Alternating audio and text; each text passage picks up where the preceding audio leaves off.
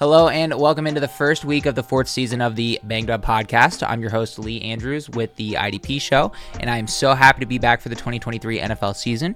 Here on the Banged Up Podcast, I read through the injury reports during the week and monitor the top names in fantasy on both sides of the ball.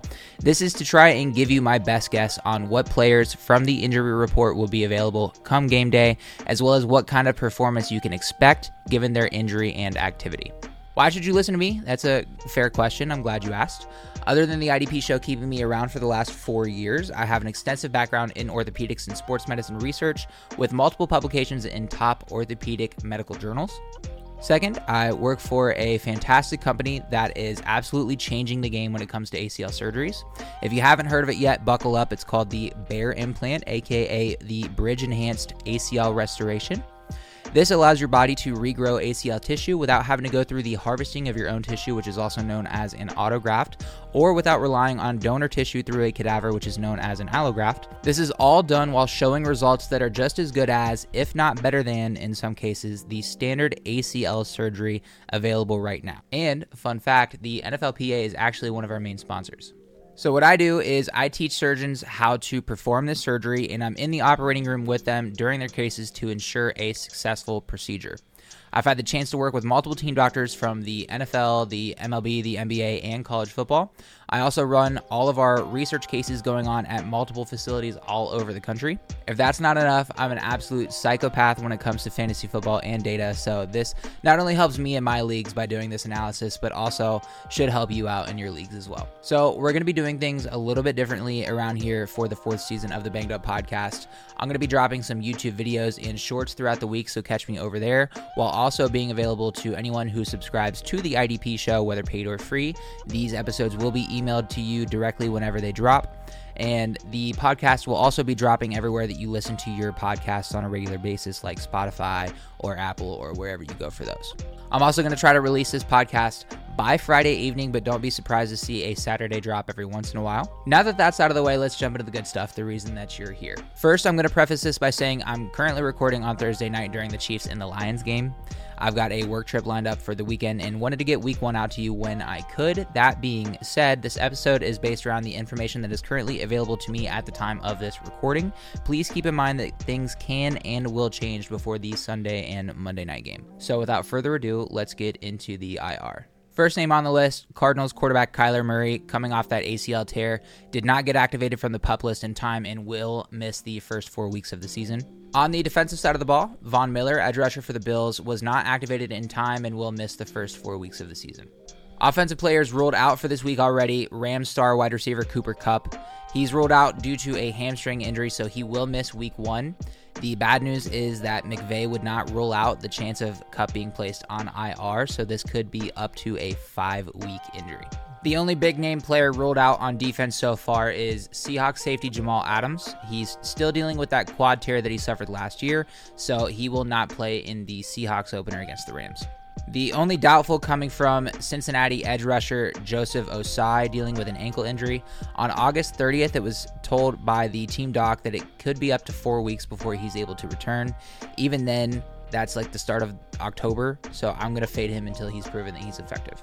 Jumping over to the questionable, we'll start on offense with the literal flex player for the Atlanta Falcons, Cordell Patterson. He's logged in back-to-back limited sessions. That's a good thing for the seasoned vet who's dealing with a thigh injury. He is in line to play this weekend for those who need him in deeper leagues. Cardinals wide receiver Marquise Brown, dealing with a hamstring injury, has logged in back-to-back limited sessions, which is a good start for Hollywood. My only concern here is that another limited session on Friday is going to have me worried that his in-game reps or target share is going to decrease as I look to other options like Rondale Moore or Dortch more often. If he is limited, I would consider looking elsewhere for a higher upside play, as he'll likely see a reduced role to start the season. Also, my confidence goes down considerably without Kyler Murray available. The trio of Carolina Panthers wide receivers, Terrace Marshall, DJ Chark, and Adam Thielen, all questionable this week. Marshall's been limited so far with a back injury. However, there's nothing to suggest he's in danger of missing the game. The bad news is we did see that both DJ Chark and Adam Thielen didn't practice at all on Thursday. My guess is that the Panthers are going to be without both Thielen and Chark, meaning that Terrace Marshall should see an uptick in targets and workload. This should make him a decent shot in deeper leagues. Broncos wide receiver Jerry Jeudy dealing with the hamstring injury that he suffered in the preseason. He was limited both on Wednesday and Thursday, but the belief around the Broncos camp is that he will be available for week 1. With reps still being limited and the Broncos not being fully confident to make him full go, I'm going to fade Jerry Jeudy this week and for maybe the next few weeks until he proves the hamstring isn't a problem. A couple of Green Bay Packers wide receivers, Romeo Doubs and Christian Watson, both dealing with hamstring injuries. The good news is that Doubs was limited today and has a good shot at being available for Jordan Love in week 1. The bad news is that Christian Watson was out for the second day in a row. It's not looking very likely that Watson plays, so Doubs could be in line for the number 1 wide receiver role in Green Bay should he continue to see reps in practice on Friday. Texans wide receiver John Mechie III dealing with a hamstring injury and hasn't practiced all week, so I'm going to fade him. Dolphins wide receiver Jalen Waddle dealing with an oblique injury, had a full practice on Thursday, so it's time to fire up the Penguin. Giants wide receiver Wan'Dale Robinson coming off the ACL procedure in mid-December. The current average timeline for the return to sport for an ACL injury is 9 months, putting Wan'Dale Robinson right at that 9-month mark. I'd like to see a full designation in practice or some in-game reps before I'm comfortable starting him in those deeper leagues. Rookie wide receiver for the Seahawks, Jackson Smith-Njigba, coming off the wrist surgery. Head coach Pete Carroll said on Wednesday that Smith-Njigba is slated to play Sunday against the Rams. He did log in a full practice session both on Wednesday and Thursday. Terry McLaurin, wide receiver for the Washington Commanders, dealing with the toe injury that he suffered in the preseason. He was a full participant in Thursday's practice after being limited on Wednesday, so he should be business as usual. Ravens wide receiver Odell Beckham Jr. coming off an ankle injury that actually just happened 6 hours ago, so there's no real information on what happened or what kind of ankle injury he has.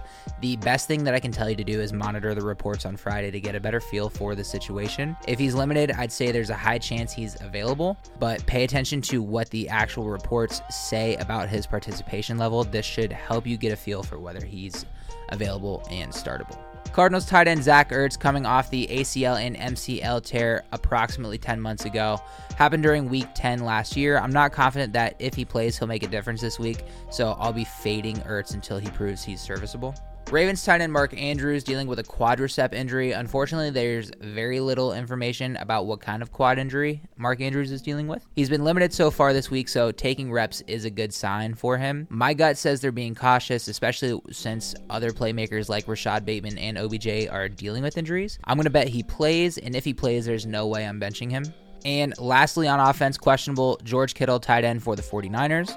Dealing with a groin injury after being labeled as undisclosed on Wednesday. He suffered this groin or adductor strain back in August 10th during the preseason. He's been limited all week, and right now there's nothing to suggest that he's in danger of missing week 1, so if he starts, I would send him. Looking at questionables on the defensive side of the ball, DeMarcus Walker, edge rusher for the Chicago Bears, dealing with a calf issue. He's been limited so far, but nothing to suggest he'll miss week 1. He should be serviceable as Ngakoue is there to take some of the aggro off of him. Cowboys edge rusher Sam Williams, limited in practice due to being arrested on charges of possession of a controlled substance and unlawful carrying of a weapon, aka is a toe injury. He missed Wednesday and was limited on Thursday. If he's limited again on Friday, I'll probably fade him as there's likely healthier options with the same upside for you to pick up. Titans edge rusher Harold Landry dealing with the abdomen injury. He's coming off a torn ACL, but he's been limited this week with that abdomen. My recommendation is to give Harold Landry a week or two to see what kind of player he is after coming back from that ACL tear. Commanders edge rusher Chase Young, now dealing with a neck issue. My man just cannot get away from injury. He missed all of last season after absolutely obliterating his knee the season prior. I'm taking the same stance on him as I did when it was teased he could come back at the end of last year, and that is do not start him until he shows you he is worth it. Texans linebacker Christian Harris. He is questionable with a shoulder issue. He was a limited participant at practice on Wednesday, but right now there's nothing to suggest that he is in danger of missing. Colts linebacker Shaq Leonard, the once crown jewel of IDP, is still in concussion protocol. I'm going to fade him until they figure out what is wrong with my boy.